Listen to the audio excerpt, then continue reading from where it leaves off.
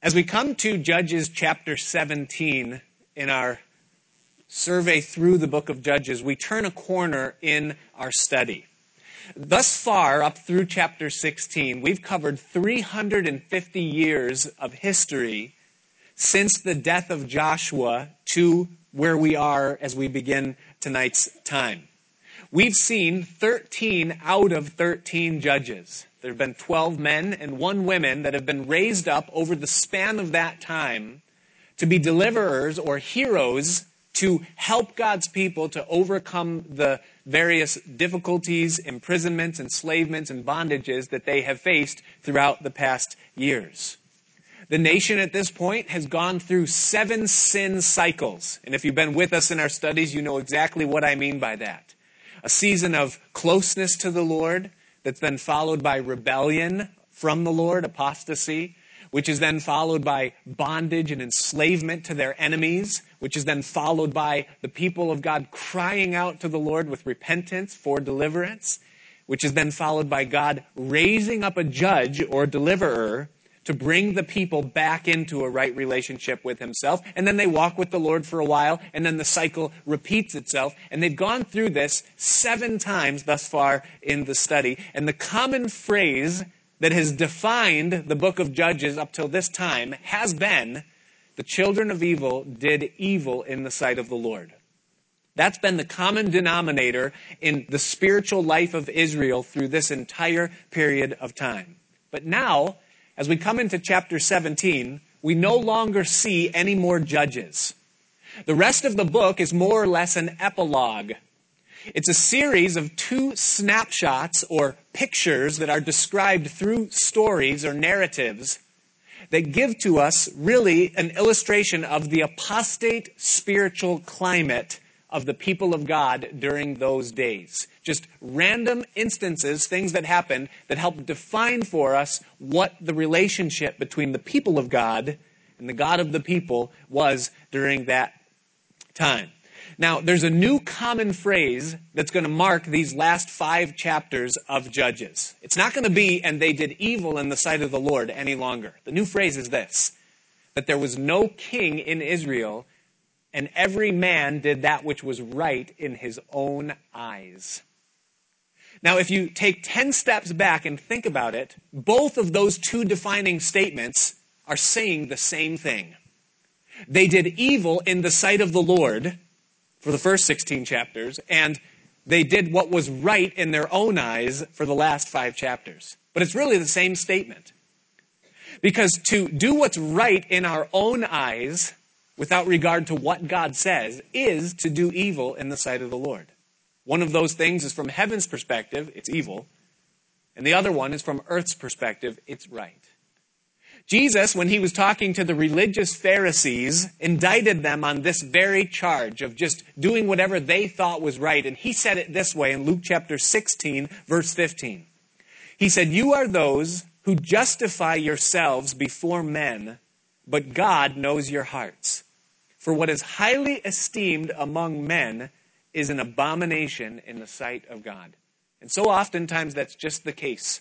That when people, that is humans, do what's right in our eyes, we have a relativistic view of right and wrong. My right is right for me, and your right is right for you, and everybody just does what they think is right. So often, from heaven's perspective, it's an abomination in the sight of God. Because we don't measure ourselves with ourselves. We measure ourselves according to the standard of God's word. And so they did what was right in their own eyes. Now, the first of these 2 snapshots is in chapters 17 and 18, and then the second is in the last 3, 19 through 21. And so tonight we'll look at the first of these. Now, this segment, these 2 chapters, 17 and 18, really involve 3 players. There are 3 groups or people in this thing that each speak to us. First of all, there is a man. His name is Micah, and he's a man who's going to start his own religion. The second character is a Levite. Another man, but he represents the ministry. And he signs on and he becomes a priest in Micah's religion. And then the third character is a tribe. It's the tribe of Dan, one of the 12 families of Israel And they are unhappy with their place, their situation within the land, and so they're going to migrate to a whole new region, kill everyone that's there, take their land, and along the way they're going to steal Micah's religion and his priest to take with them. And so it's an incredible story. I know you're getting more excited with each passing moment as you start to see what's in front of us tonight. But each one of these three characters represent spiritual life on their respective level. First of all, Micah. He represents the spiritual temperature, if you would, of the individual. What it was like for each individual person during this season. The Levite represents the mindset of the ministry. Those that were serving God and his people during that time. And the tribe of Dan that we'll see in chapter 18, they represent the general condition of the nation. What was the sentiment or the affection level of the people toward their God during that time? One more remark before we get into the text, and that's this. The story of Judges has been, for us, what happens when one nation under God, that was supposed to be them, turns their back on God. And tonight and next week, as we finish this off, we see the outcome of that situation. The ultimate destiny of a nation that turns its back on God. And the answer is confusion and destruction. And so we get into the text. We begin with the first of these three characters. We see the man, Micah, chapter 17, verse 1. It says this. It says, "Now there was a man from the mountains of Ephraim whose name was Micah." Micah means who is like the Lord, or who is like Jehovah. So a spiritual name, perhaps parents wanting a spiritual wish upon their son. It says, "And he said to his mother, 'The 1,100 shekels of silver that were taken from you, and on which you put a curse, even saying it in my ears, here is the silver with me. I took it.' And his mother said, 'May you be blessed by the Lord, my son.' So when he had returned the 1,100 shekels of silver," by the way, that's an enormous sum of money. We're going to find out in just a few verses that 10 shekels of silver is a decent yearly wage. 10 shekels of silver for a year. So 1,100 shekels of silver is 110 years of wages. By today's estimates, it's about $4.5 to $5 million in value. And this man, Micah, steals it from his own mother. But then, because of a curse that he hears her place upon the thief, he returns it because of a superstitious fear that the curse will come upon him. And her response to it is, "Bless you, my son." No correction, no rebuke. So, verse 3, when he had returned the 1,100 shekels of silver to his mother said, "I had wholly dedicated the silver from my hand to the Lord." That's Yahweh, the Lord, God, "for my son," and here's why, "to make a carved image and a molded image." Violation of the commandment. "You shall have no graven image, anything in the likeness of anything that is in heaven or on the earth that would represent the Lord. Now, therefore," she says, "I will return it to you." So thank you, son, for returning this $4.5 million to me. Now I'm going to give it to you so that we can make idols in the name of Jehovah. Thus, verse 4, he returned the silver to his mother. Then his mother took 200 shekels. Wait, didn't she just say I had wholly dedicated it to the Lord? 200 shekels of silver, and she gave them to the silversmith, and he made it into a carved image and a molded image, and they were in the house of Micah. And the man Micah had a shrine. A shrine, it speaks of a house of idols. So this is a little tiny church now, and I don't think it's a little tiny church because we're going to find out that everyone in Israel knows about it and knows where it is. And it says that he made an ephod. An ephod was a garment that was to be only worn by the high priest, a man chosen of God, specifically to be a descendant of Aaron, chosen by God for that ministry. But an ephod he makes, and it says, and household idols. In the King James and the Hebrew, it says teraphim, which basically are small idols that would be used to divine. Basically, this is like fortune-telling, discerning the will of God, kind of like the magic 8 ball. Lord, does she like me? And then you look at it. maybe. Oh, and then and this is same kind of thing is what's going on here with the teraphim, just things to divine the will of God. And then it says there that he consecrated one of his sons who became his priest. And in those days, there was no king in Israel. Everyone did what was right in his own eyes. Now, what we see right here is we see at least 6 of the 10 commandments being broken. We see theft. We see a man who's not honoring his father and his mother. We see lying on a couple of occasions, on a few levels. We see hypocrisy. We see idolatry. And we see the name of the Lord being taken in vain.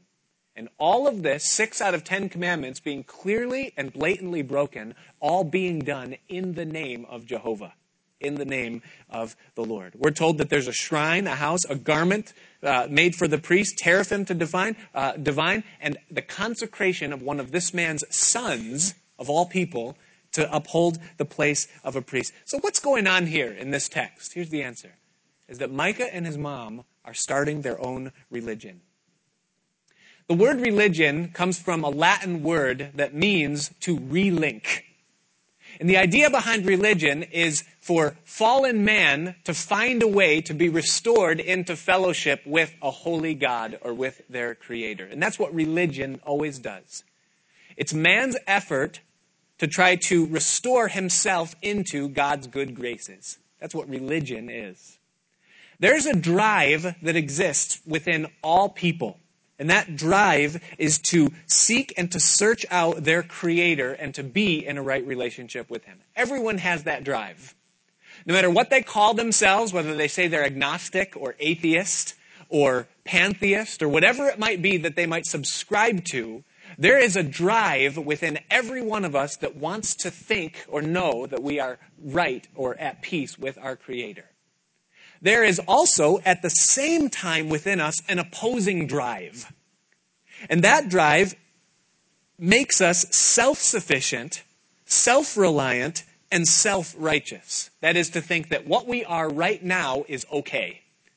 So we want to be right with God, but we also want to be what we are and do what we want, and those two things exist at the same time. Now, when those two drives are out of harmony, that is my desire to be right with God, and my desire to do whatever I want. When there's a lack of harmony in those two things, it produces within a human, within us, a feeling of guilt. The check engine light goes on.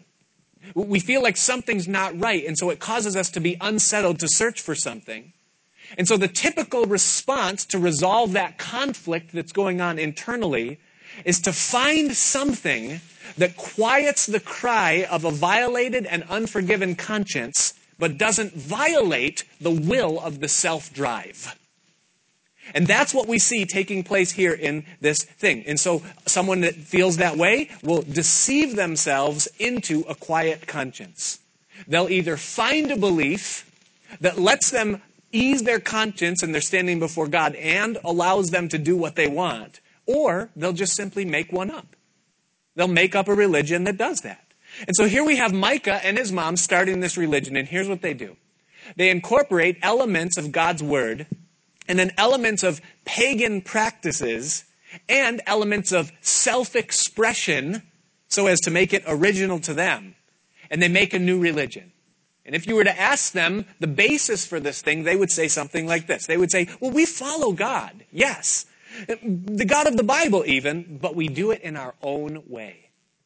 They would say, we don't agree with the narrowness of Moses' instruction, but God accepts us where we are and with what we do. They would say, we chew the meat, but we spit out the bones. Besides, we're sincere in what we do and sacrificial. We prove it by the money that we give, the effort that we push towards these things. We're sincere and we're way better than other people. And what they're doing right now is called syncretism.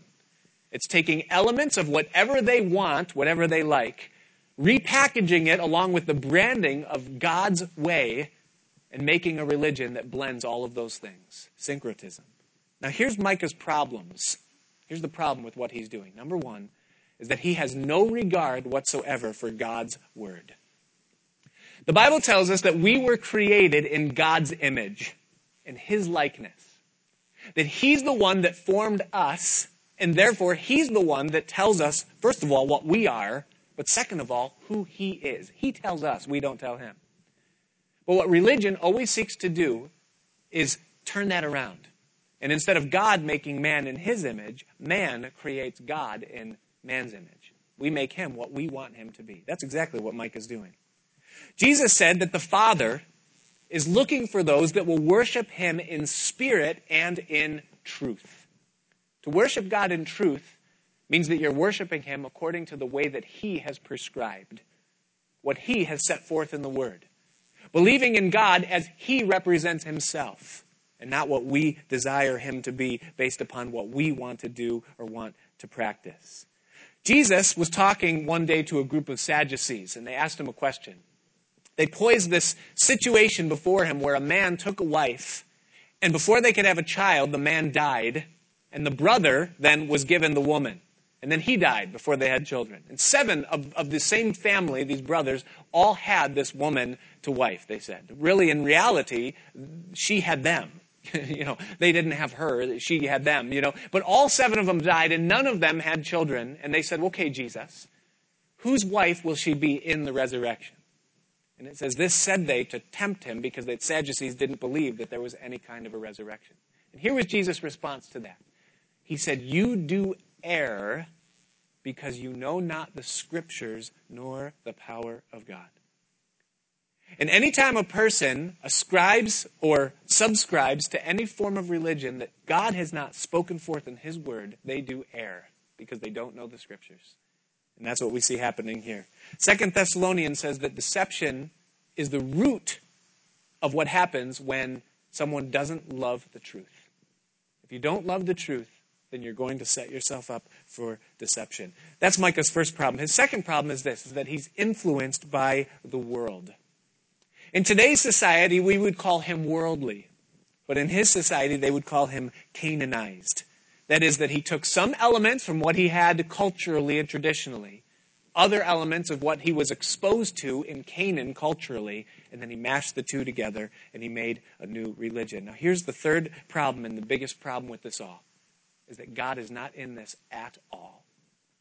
Though his name is being used, though appearances and titles are in place, God is completely outside of this 100%. He doesn't accept it at all. Now, the root of it, as we see there in verse 6 at the end of the section, is that it came from a place of moral relativism, that everyone did what was right in his own eyes. And so, blurring the lines of truth, making it relative to the individual. And this represents for us, as we look at this segment, this snapshot, what was going on in the hearts of the individuals in Israel during those days. They were creating a God after their own image, and this was the general sentiment in the people. The second part, or the second person that we meet now, is the Levite. If you look back with me at verse 7. It says, now there was a young man from Bethlehem in Judah, of the family of Judah, and he was a Levite, and he was staying there. Now you recall that the Levites did not have an official inheritance in the land. There was no tribe of Levi that had borders and cities that were called theirs. The Levites were the servants of the tabernacle and the priests for the people, and so they would be dispersed throughout all of the tribes. And so this particular Levite, he lived in Bethlehem, the Bethlehem that was in Judea. There was another Bethlehem in another part, but he makes the distinction here that it was the Bethlehem that was in Judah. And it says in verse 8 that the man departed from the city of Bethlehem in Judah to stay wherever he could find a place. So apparently he wants work. He's looking to make a name for himself. And so he comes to the mountains of Ephraim, to the house of Micah, as he journeyed. And Micah said to him, where do you come from? So he said to him, I'm a Levite from Bethlehem in Judah, and I'm on my way to find a place to stay. So Micah said to him, dwell with me, and be a father and a priest to me, and I will give you 10 shekels of silver per year, a suit of clothes, and your sustenance, your food. So the Levite went in. Then the Levite was content to dwell with the man, and the young man became like one of his sons to him. So Micah consecrated the Levite, and the young man became his priest and lived in the house of Micah. Then Micah said, now I know that the Lord will be good to me, since I have a Levite as a priest. What do we have here? We have a man who wants to be in ministry, might even be called to be in ministry, but it's for all the wrong reasons. A priest, by Old Testament standards, was a man who was to be set apart, and his role was twofold. A priest was to stand in the gap. He was to be a representation of God to the people and a voice for the people to God, an intercessor. Now, in the New Testament, there's no such thing as a priesthood any longer. When Jesus died on the cross, his last words were, "It is finished." And with those words, giving up the ghost, the Bible says that the veil that was in the temple that separated the people from the holy place where God's presence was, that veil was torn in half from top to bottom, from heaven to earth. Signifying that through the death of Christ, God had opened the way and given free access for any that would come in Jesus' name to come into his presence freely. Therefore, there's no longer a need for a priesthood. Jesus is the only priest that still exists. He stands on our behalf for God, and he speaks to us or makes place for us before God through what he did. So there's no more priesthood. We can go to God ourselves. We can talk to God anytime we want. We don't need someone to pray for us, and we don't, have to go to someone in order to go to God. We can go directly to God if we are, in fact, in Christ. So there's no more priesthood, but this man was a priest.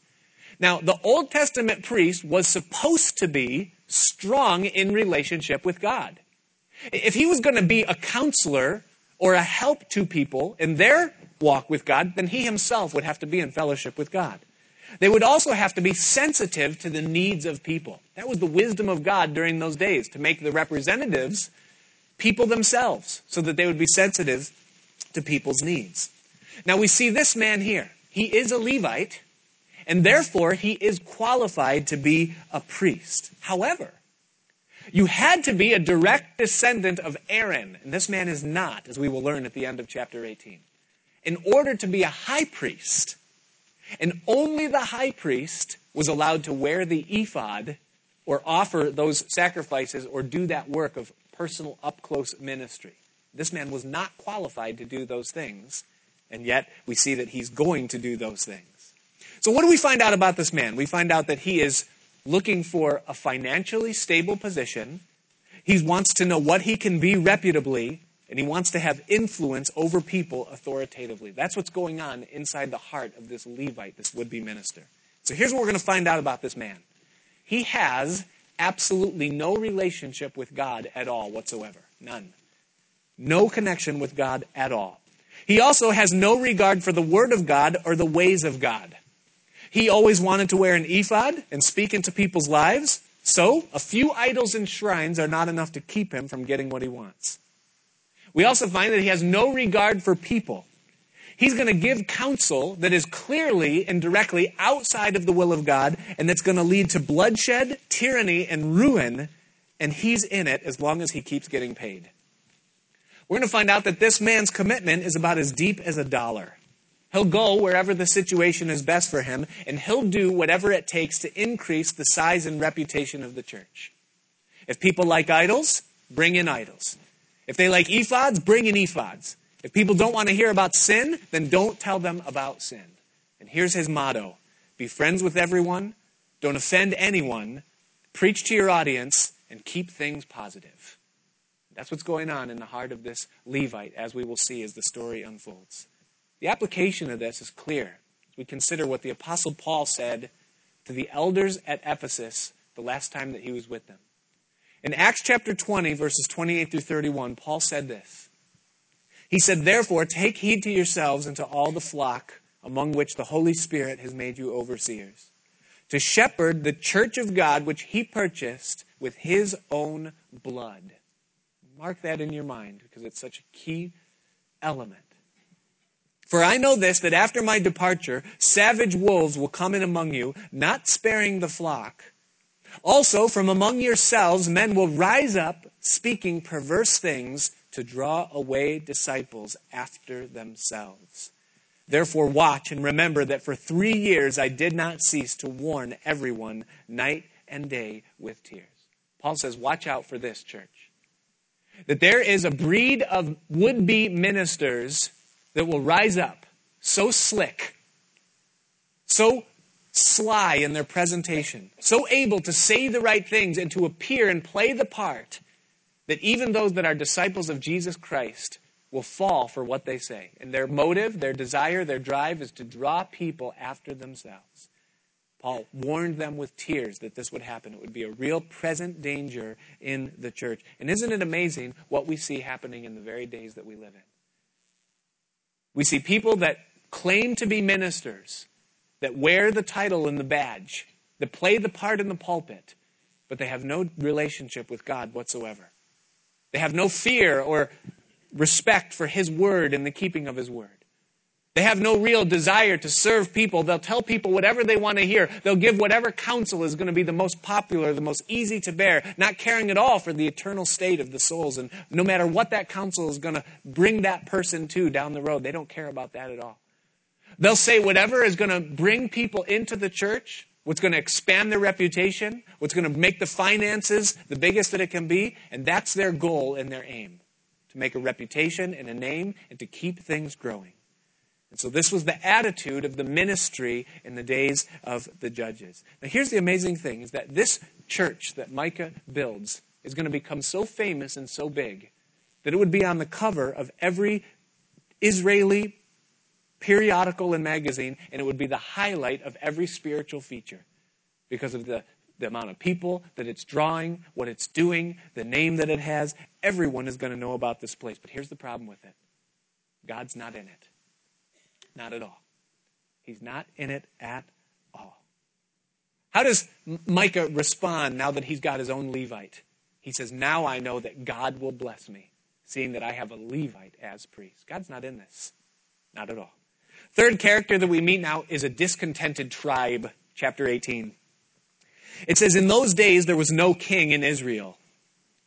And in those days, the tribe of the Danites was seeking an inheritance for itself to dwell in. For until that day, their inheritance among the tribes of Israel had not fallen to them. Now that is not true. You'll see a map go up on the screen right now of the plot of land that was inhabited by Dan in the early days of their existence in the land. If you look and you see, you'll see the east and west Manasseh, the big yellow blurbs, and then just under that you'll see Gad and Ephraim, and then just to the left of Ephraim you'll see Dan right there. Now that is a small plot of land, but that was not God's fault. It was their fault. If you recall, they were commanded to go in and dispossess those that were in the land and take the territory that was allotted to them. Now Dan didn't do it. They were supposed to have the strip of land that went all the way down the coast of the Mediterranean. It was a great plot of land, but it was held by the Philistines. And yes, they were a tough enemy. But be that as it may, I'm getting a little bit ahead of myself. They had that land right there. It was given to them, but they were discontent with it. The enemy was too strong for them, and so they wanted to move somewhere else. And so it says, here's what they're going to do in verse 2. It says, so the children of Dan sent 5 men of their family from their territory, men of valor from Zorah and Eshtaol, to spy out the land and search it. And they said to them, go search the land. So they went to the mountains of Ephraim to the house of Micah, and lodged there. Wow, this is a famous place. The plot thickens. And while these 5 delegates from Dan, were at the house of Micah, they recognized the voice of the young Levite. So apparently he was on the radio all throughout Israel. People, they knew who he was. He was famous. They had heard, hey, we know that voice. That's that voice from that radio program. I wonder if he looks like what I thought, what I pictured in my mind when I heard him all those times, And so they turned aside and they said to him, who brought you here? And what are you doing in this place? Great questions. And what do you have here? And so he said to them, thus and so Micah did for me. He has hired me and I have become his priest.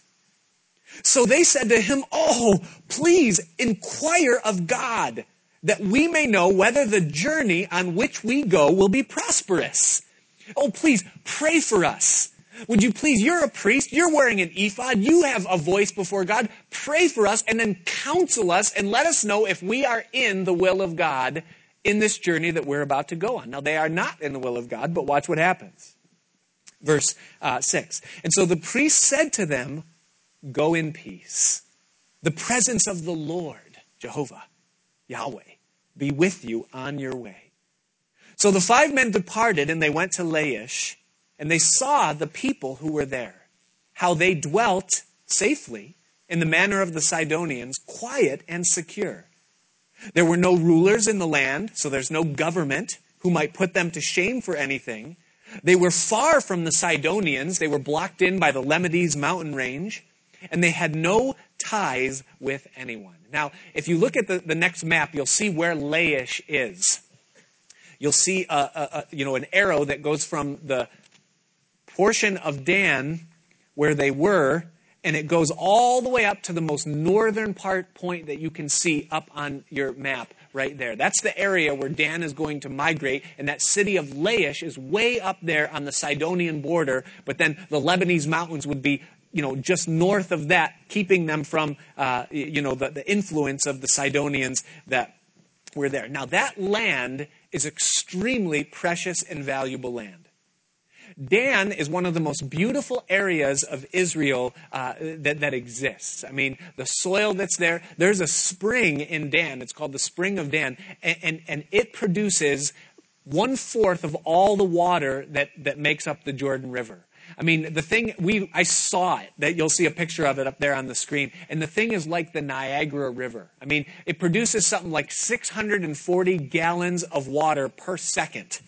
I mean, and that's what the tour guide told us. When I Googled it, it said it was more like 2,000. Either way, it's a lot of water. And that water makes that land extremely fertile. It's extremely prolific. It's a good land. Whoever would be there would be very self-sustaining and self-sufficient. And that's exactly what Dan was looking for. And so Dan, now they go up there. These guys, they see this plot of land that's up there. It's very beautiful. It's fertile. It's got great overlooks and all. And so, they get real excited. And so in verse 8, it says this. It says that then the spies, they came back to their brethren at Zorah and Eshtaol, back down in the south. And their brethren said to them, what is your report? So they said, arise, let us go up against them, for we have seen the land, and indeed it is very good. Would you do nothing?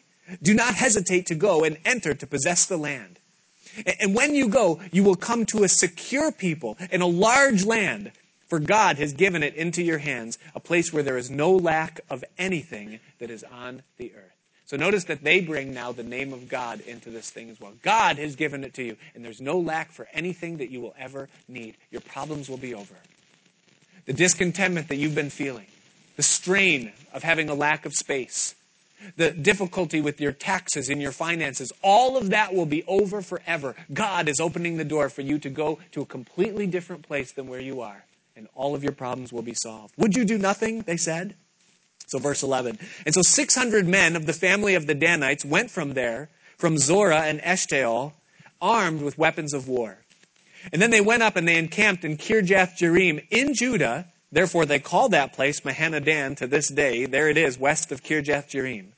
And they passed from there to the mountains of Ephraim and came to the house of Micah. Everybody loves this place. So then the 5 men who had gone to spy out the country of Laish answered and said to their brethren, now watch this, do you know that there are in these houses an ephod, household idols, a carved image, and a molded image? Now therefore, consider what you should do. So these 5 men that went to the priest and sought his blessing and were prayed for, that were so impressed by the operation, now they come with the whole tribe and they say, hey, there's about 1,100 shekels worth of religion up here, and it would make a real good thing for us up in Dan. Be real careful what you do right now. They got the point. So it says, verse 15, so they turned aside there, and they came to the house of the young Levite man, to the house of Micah, and greeted him. The 600 men, armed with their weapons of war, who were of the children of Dan, stood by the entrance of the gate. Then the 5 men who had gone up to spy out went up, entering there. They took the carved image, the ephod, the household idols, And the molded image, the priest stood at the entrance of the gate with the 600 men who were armed with the weapons of war. And when these went into Micah's house and took the carved image, the ephod, the household idols, and the molded image, the priest said to them, "What are you doing?" And they said to him, "Be quiet and put your hand over your mouth." The idea is hush, shh, and come with us. Be a father and a priest to us. It is better for you to be a priest is it better for you to be a priest to the household of one man, or that you be a priest to a tribe and a family in Israel? Hey, consider wisely what you do, young Levite. Do you want to be the priest of this small little family household church here? A little radio program, everybody here? Or you could be the pastor of a megachurch. You could have the whole tribe of Dan. 1/12 of all the nation would be considered yours. You would be one of the 12 biggest churches in the whole country. If you'll just leave and you'll just come with us up where we're going, consider what you'll do. Now, love this. Watch verse 20. This is a true shepherd right here. So the priest's heart was glad. And he took the ephod, the household idols, and the carved image. He goes, "Give me that stuff. I'll carry it." And he took his place among the people. So then they turned and they departed. And they put the little ones, the livestock, and the goods in front of them. And when they were a good way from the house of Micah, the men who were in the houses near Micah's house gathered together and overtook the children of Dan. And they called out to the children of Dan. So they turned around and they said to Micah, "What ails you that you've gathered such a company?" So he said, "You have taken away my gods which I have made." Now, I hope you hear that. Listen, if someone can take away your God, you're serving the wrong God. Okay? If you need to protect the God that you're serving, then you've got the wrong thing, because your God should be able to protect you. What are you serving here tonight? Who do you serve? Where do you put your trust? What has the affection and the bulk of your time and your energy and your thought? Can it protect you, or do you have to protect it? That's a real good question, because the day will come when that will be put to the test. You've taken away my gods, which I made. And they were the gods which he made, because they weren't the God that made him. And the priest, and you have gone away. Now what more do I have? How can you say to me, "What ails you?" And the children of Dan said to him, "Do not let your voice be heard among us, lest angry men fall upon you and you lose your life with the lives of your household." Then the children of Dan went their way, and when Micah saw that they were too strong for him, he turned and went back to his house. Now, I know that there's someone who's going to ask the question that we posed earlier in the study when we talked about Micah creating his own religion and following his own way and taking the best of everything he could find and melding it into a pot and making his own religion. And someone's going to ask the question and say, "What's so wrong with that?" The answer is this: eventually, it all falls down. And what does it leave you with? See, only the true and the living God can really make you stand. The false ways that we make, the superstitions that we have, the trust that we put in our good works or in our good deeds or in our alms, as Jesus called them, none of those things have the strength to make us stand. And when the day of evil comes, Jesus said it this way. He says, "Those that hear my sayings but don't do them are like someone who built their house upon sand." The storms are going to come. The day will come when it will all be tested. And if it's built on sand, it's going to fall down. But those that do my sayings, that hear the word of God and keep it, they are those that built their house upon a rock. And when those storms come, you can't shake it, because it's founded in heaven. Where is your house built right now? Is it built upon the rock? That is, are you doing and hearing what Jesus said? Maybe you're hearing what he said, but mixing what he said with a bunch of other opinions and building your life there. You can't stand. That's why it matters. Micah goes home here empty-handed. That 1,100 shekels of silver that was so important to him when he stole it from his mother, and then that was dedicated to him, and then part of it used to make an idol, all of it now is completely gone. $4.5 to $5 million gone, and he can do absolutely nothing about it. So they took the things Micah had made and the priest who had belonged to him, and they went to Laish, to a people quiet and secure. And they struck them with the edge of the sword, and they burned the city with fire. And so now they take out every one of these people that are just dwelling there, not bothering anybody else, and in the name of God, they destroy a whole society, and they completely take over their land. Charles Spurgeon preached a sermon on this verse at some point in his life. It was called The Danger of Carnal Security. And the points that he made in that is that these people that were here, this little Sidonian village of Laish, they were a people that were free of internal struggles and conflicts. They were free of rulers, such as governors of conscience and the like. They were free of ties and concerns to other people, and they were free from fear of invasion. The way he applied that sermon is that there's a whole colony of people in the world that live this way today. They have no allegiance to the God of Israel or to any God. They just kind of live financially independent of everyone else. They're autonomous in their own world. They're not bound by the restrictions of conscience. They kind of do what they want. Everything seems to work out for them. And they're an anomaly to the Christian person who looks in and says, why is it that they prosper and thrive while we, who are God's people, struggle? And the answer to that question is the day will come when their house will fall. Psalm 73 was written by a man named Asaph, and he was going through that struggle. He said, God, why do the heathen that deny your name and curse you, why do they prosper while the people of God constantly suffer and live in disarray? And he said, it almost made me slip and stumble until I considered their end. Surely, he said, they are in a slippery place, but you've set us in a good place. These people thought they had it all together. They ultimately will fall. Verse 29, it says, so they called the name of the city Dan, after the name of Dan, their father, who was born to Israel. However, the name of the city formerly was Laish. Then the children of Dan set up for themselves the carved image, and Jonathan, the son of Gershom, the son of Manasseh. So now we find out who this Levite is. His name was Jonathan, and we find out that he was a descendant of Moses. And his sons were priests to the tribe of Dan until the day of the captivity of the land.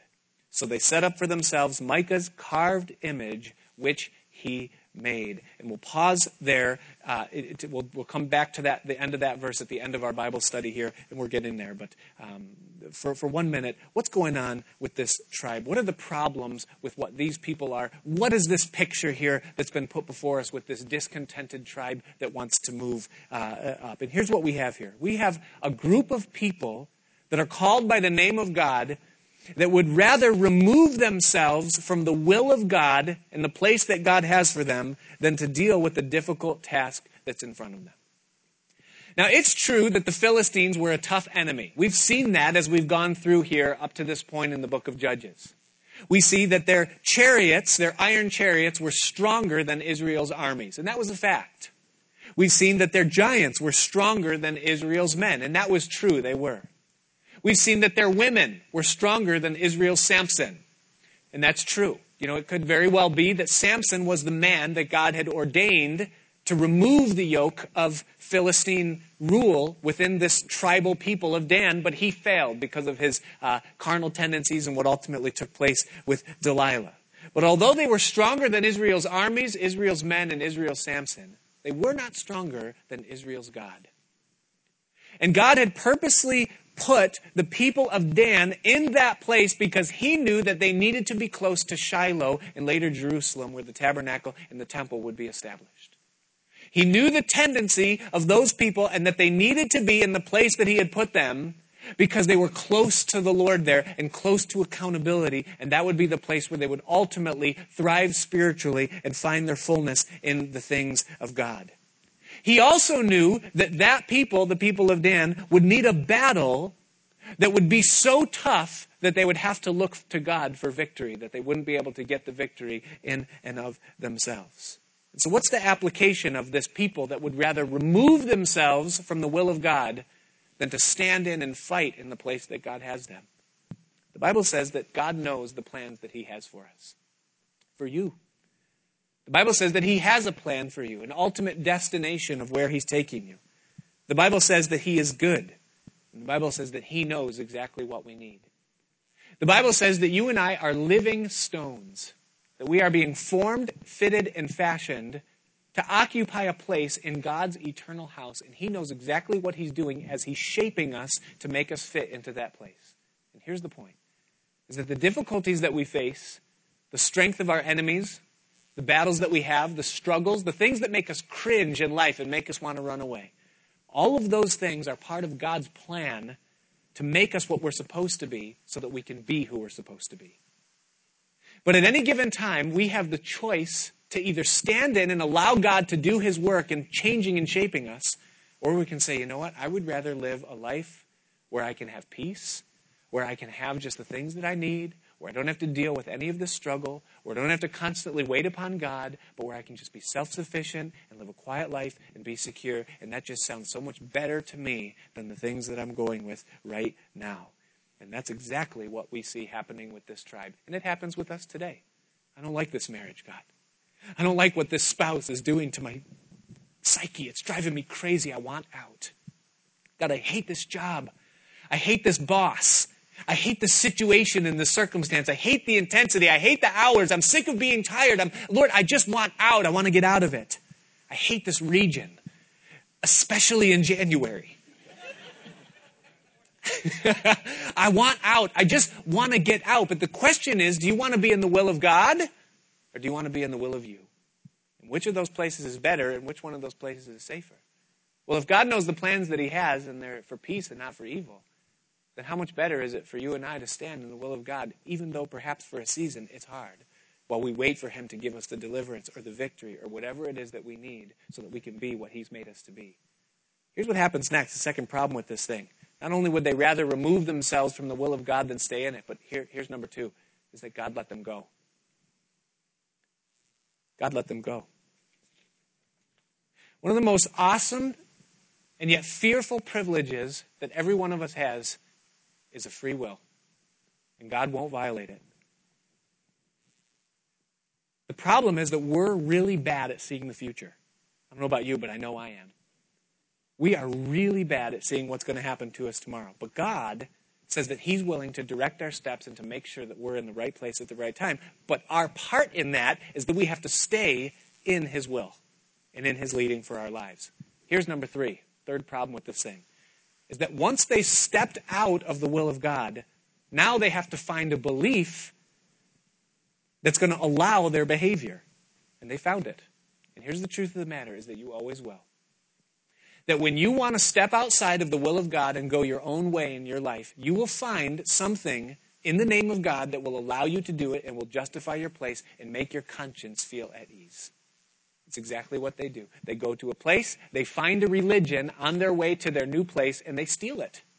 They say, hey, this is great. There's an ephod, there's a priest, there's teraphim. We can go up there, we'll set up shop, we have a spring, we don't have to pray for rain. We can just do this religious thing with Micah and his priest, and we'll be all set. We'll be totally set in all isolation. 2 Timothy chapter 4, verse 3 says this.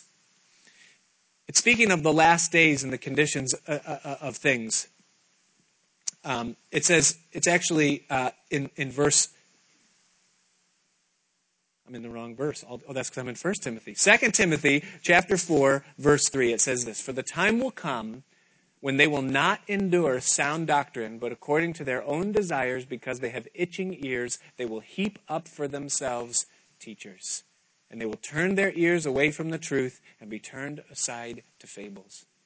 And listen, if you want to step outside of the will of God, you're going to find 1,000 teachers, preachers, pastors, and books that will justify what you want to do and make you feel completely at ease about doing it. But here's the cost. Here's where it ended for them, is that they never enjoyed God's blessing or God's presence again as a tribe collectively. They got exactly what they wanted. They were completely self-sufficient. They had plenty of food, they had plenty of wealth, they had ease, they had peace, and they had territory. They had everything they wanted, but they traded God to get it. Because they became synonymous with idolatry.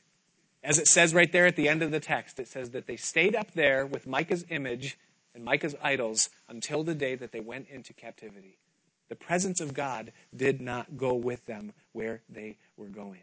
And they traded the most precious and valuable thing they had for a bit of temporary rest and relaxation. And it cost them, for the rest of their lives, the most valuable thing that they could have. And that's what happens when you step outside the will of God. Is that you might get the thing that you're seeking after, but if you lose the presence and the peace of God, I'm not saying you lose your salvation, but I am saying that you're going to make your life miserable. ultimately, because you're going to forsake the one thing that can actually bless you, and that is God. So what's the summation of everything that we see here in these two chapters tonight? We see that individuals in those days were creating their own religion, taking whatever elements they wanted and leaving out the rest, enough to appease the conscience, but without changing their carnal, fleshly lifestyle. We see that in the ministry, the ministers were doing whatever they had to do to fill the churches, maintain their popularity, ensure a hefty offering, and keep their reputation growing. And we see that the sentiment among the people generically is that they didn't care whether they were in the will of God or not, believing the word of God or not, enjoying the presence of God or not. It was all about the here and now. But the saddest part of this whole situation is the last phrase at the end of verse 31 right there. It says, "And all the time the house of God was in Shiloh." Indicating, first of all, that God was not a part of any of what was taking place throughout the rest of the nation. But also indicating, listen, that at any moment, at any time, any person that wanted to come, God was yet available to them. There was an altar in Shiloh, upon which the blood of which would cleanse the coming sinner. There was a priest after the order of Aaron that would be able to intercede for the people and give true spiritual counsel to the people. In Shiloh, there was a mercy seat where God said he would meet with whoever would come, where he would talk to them, where he would counsel them and give them what they needed, where he could be known and accessed. In this world that we live in today, there's so much that's done in the name of God that God has absolutely no part in at all. It's done in his name. There's crosses on it. There's doves on it. There's Bibles attached to it. There's verses and phrases, but God is not a part of it. He's not in it. Because the mark of something isn't what it's called, it's where it stands. Does it stand upon Jesus, upon the blood and upon the cross? Or does it stand in humanism, in giving a person what they want, what they need, and helping people, caring about people? That's good. God does that. But it's not what the church stands upon. The church stands upon the cross, the blood, and the word. That's where the church stands. And it's not just the cross generically, it's the cross of Jesus Christ, God in the flesh, who paid the price for sin. And it's upon those terms that God accepts the coming worshiper. And what God is saying to us here is that that was there in those days, but the people wanted nothing to do with it. Ravi Zacharias, I'll close with this little story. It says that Ravi Zacharias, the worship team can come. It says that he told about doing a lecture several years ago at the Ohio State University. As he was being driven to the lecture, it says that they passed what was then the new Wexner Art Center. The driver commented, "This is a new art building for the university. It is a fascinating building designed in the postmodernist view of reality." Zacharias described this fascinating building. He said, "The building has no pattern. Staircases go nowhere. Pillars support nothing. The architect designed the building to reflect the postmodernist view of life. It went nowhere and was mindless and senseless." Zechariah said, "I turned to the man describing it and I asked, 'Did they do the same thing with the foundation?' And the man laughed and answered, 'You can't do that with a foundation.'" And it's true in that instance, but it's also true in our lives spiritually. Jesus said there was one foundation, one thing that would stand. He said that to build that foundation into your life is to hear the word of God and to keep it and do it. To simply hear it, to simply profess it, to simply own it, but not live it, is to build and live upon a shaky foundation. Your house, your life, will soon and shortly become the leaning tower of Pisa. It will move degree by degree, year by year, and slowly bend over to a point where finally it will topple and fall. Because the only thing whereupon a life can stand is upon Jesus Christ, his cross, his blood, and his word. May God give us wisdom in the days that we live in that so closely reflect what we see happening in these days here. One word of encouragement at this end of this heavy study. Hey, these days here in Judges were just prior to the establishment of the kingdom.